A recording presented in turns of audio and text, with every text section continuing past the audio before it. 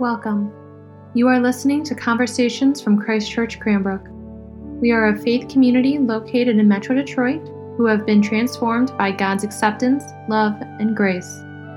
Whoever you are, wherever you find yourself on the journey of faith today, we pray this podcast will feed your soul and inspire your spirit.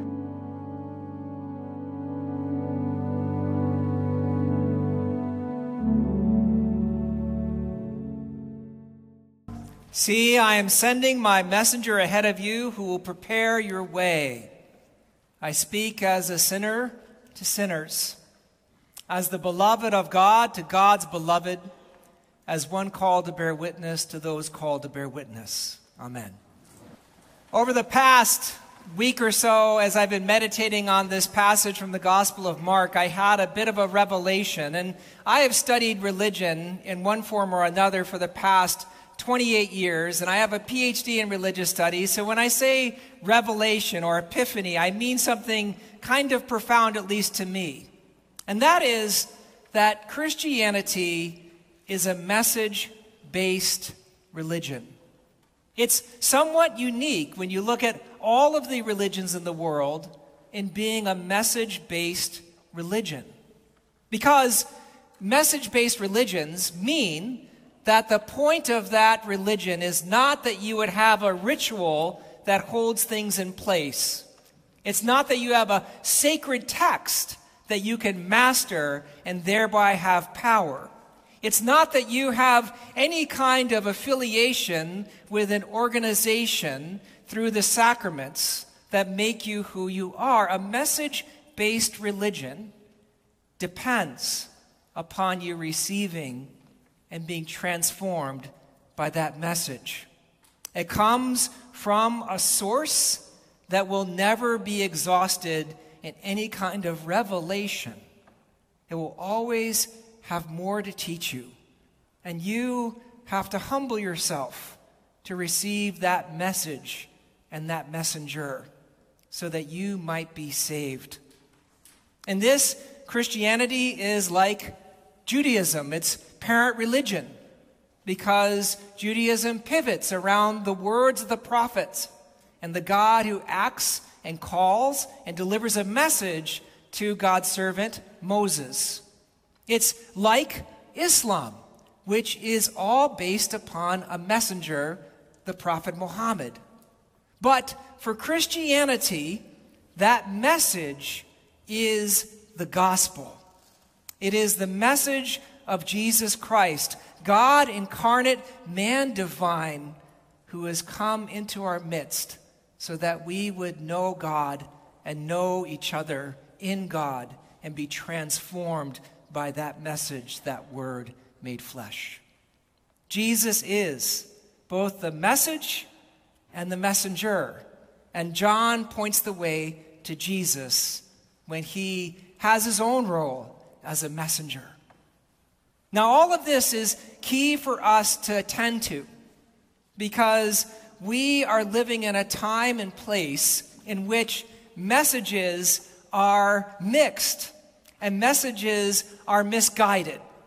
One of the features of contemporary life, and this started with the advent of television, is that we have had a different kind of way in which we understand messages. Marshall McLuhan, the great theorist of communication who was based in the University of Toronto, coined a phrase in a groundbreaking book that characterizes what it is like today to live among the messages we do. He called it the medium is the message. And the reason why he said that is because he was speaking at the dawn of the television age, and he realized that there was something profound that was happening in our culture, which is that before, if you wanted to learn something, you had to read about it. And when you had that linear communication, you would then imagine in your mind what was being described on the page. But with television, you had what he called configuration. You could see what was happening, and the distance between you and whatever was happening began to close. You didn't have time to interpret it. You only had the opportunity to be somehow sucked in to the power of that medium. And television became not only a way to convey communicative content, but television itself became the medium that is the message.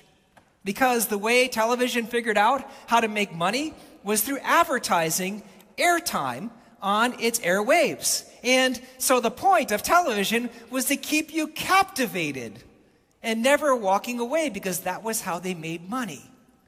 And McLuhan saw this as a major shift in how human beings understood what was good, what was true, and what was beautiful. And that beginning point of the medium and the message coming together has only become more pervasive in contemporary life. McLuhan could never imagine that TV screens would become so small as to fit into our hands. And he could probably never imagine that you and I would be so captive to our cell phones. And there again, the same logic applies. The job is to keep you captive, to keep you from looking up and seeing what's going on around you and being an actor in the world around you. It's meant to remove any obstacle between you and that medium, which is the message. All of advertising is created not merely to sell a physical product, but to eliminate and sell an experience that you somehow hold on to, and that becomes your reality. And it's based upon promises that are powerful, that tell us that if we could actually purchase what that small screen is telling us to do, we would be happy, finally. And of course, we blame our lives by saying, my God, it's so horrible, I just go on Amazon and we get something. But in fact, that turning to that medium that is the message is part of the point. Because the point of any good advertising is to instill in you discomfort and dissatisfaction with where you are presently. And so therefore you continue to buy, all at the touch of a button with the cell phone before you. So the problem of contemporary life is we have mixed and misleading and misguided messages as part of our daily reality. And this makes it difficult for us to determine the message of Christianity and the medium of Jesus Christ from all the other messages out there. And one of the ways that it is different, and one of the things that we're invited to do in Advent, is actually to determine which messages are going to be primary in our lives. The message that comes through your cell phone is meant to isolate you. It's meant to hold you captive. It's meant to somehow keep you as a single person and not as part of a larger community, because the more it can occupy your time, the more you can act in its behalf and under its guidance. But Christianity is built around bringing your connection to each other in a more powerful way. Christianity does not make you captive. It's meant to liberate you. The message of Christ is to liberate you, not to hold you captive. And Christianity is not designed so that you stay isolated in some kind of little community that is separated from other people. Rather, Christianity is to create a connection with others so that you might be transformed by being in relationship. And Christianity, the message of Christianity, the medium of Jesus Christ, who is the message of Christianity, this is all construed and created so that we could actually create the conditions for a deeper relationship. Not that we would experience something where we were isolated, but that we were transformed by being put in touch with God. So Advent is a time for us to think about the messages before us. It would be nice if I could tell you all to put down your cell phones for a bit And I know how fruitless that is because I have a cell phone. And I know that probably one or two of you have already sent a text message during the sermon, because that is the nature of what it means to be a human being. When I complain about all this messaging that happens around us, it's a little bit like the fish complaining about the water. But Christianity does have a way of holding things true, and that's by developing a kind of discipleship in which we place Jesus at the forefront of our lives. And that's the purpose of Advent. It's to place God in Christ first and to recognize that that message is liberating, that that message is life-giving, that that message creates a connection, that that message opens your mind so that you can see things differently. And that message is always with a price, whether it's paid by Christ primarily on the cross, or whether it's experienced in your own transformation in those little deaths that we all have to do to ourselves and to others so that we might be reborn in Christ. In every moment of Christian messaging, there's always a call, in other words, to repentance, to change, to transformation, to turning back to God. And this is a grace. And that grace is sometimes missed in our reading today from Mark. When everybody flocked to see John the Baptist in our reading today, it was not because he was an immense social influencer with an incredible social media site. It was because the people of God and the people of Israel believed at that point that they had fallen so far away from God that there was never any message that could be delivered again. And the opportunity to repent was such good news that they flocked to John to be baptized and made right with God again. So it is with Christianity. The message that we receive goes deeper than any message on our cell phone. And one of the ways we do that is through prayer, through worship, through engaging in Christian discipleship and giving, through being in community with each other during this time. I have two pieces of art I'm going to share with you today. One is from Bill Viola. It's on your bulletin. And this is a powerful image. It's called The Messenger, and it was done initially at a church. And Viola has this actor lying in a pool of water, and then slowly he films the actor as he gets submerged and comes back up for air and goes back down and comes back up. And it's meant to convey how messages work when they are truly transformative. The message of the gospel invites you to go deeper and to come back up. The message of the gospel invites deep change in a powerful way.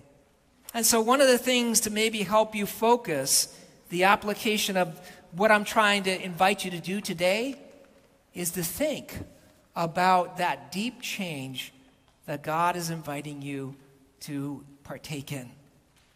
What I love about this art piece is it has that kind of instability that all art has, that equivocation. Because you don't know whether the message is to submerge or if the message comes when you finally break the service and you can breathe again. Where is God calling you today with regards to that message of Christ coming to you? The second piece of art is a poem I wrote. About 3 years ago, I began to do some deep work spiritually. And part of the assignment that I had been given was I was supposed to read the scriptures and then, try to imagine myself there. And what color was Mary's dress kind of thing.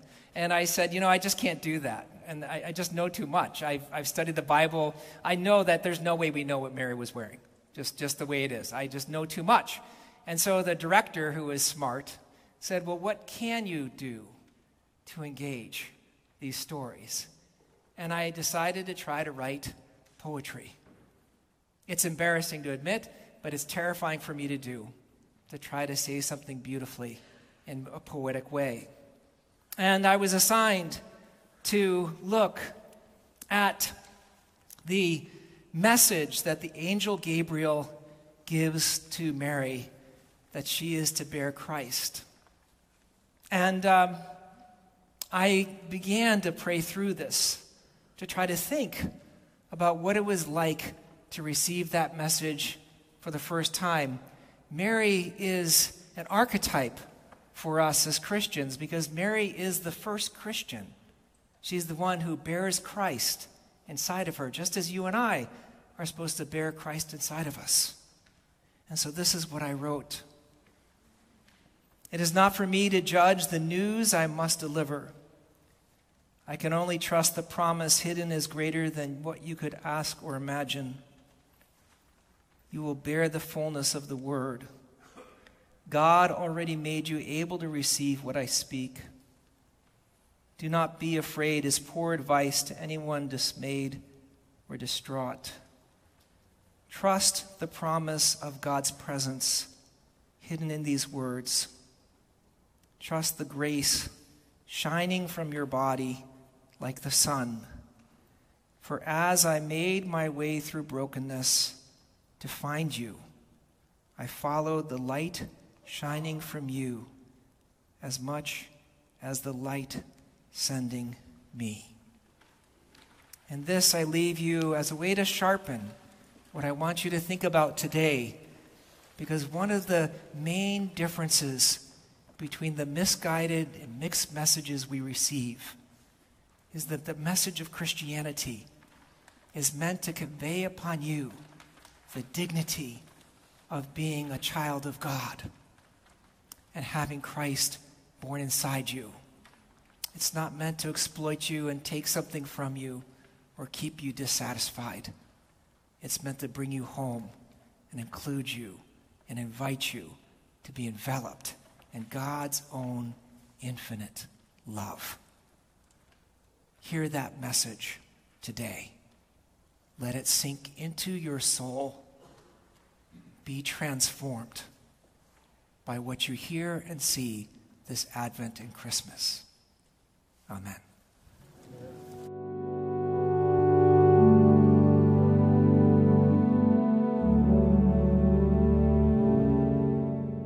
Thank you so much for listening to Conversations at Christ Church Cranbrook. To learn more about our mission, worship services, and learning opportunities, please visit us at christchurchcranbrook.org. You can find us on Facebook and Instagram at Christ Church Cranbrook. We look forward to you joining us again, and may God bless you now and always.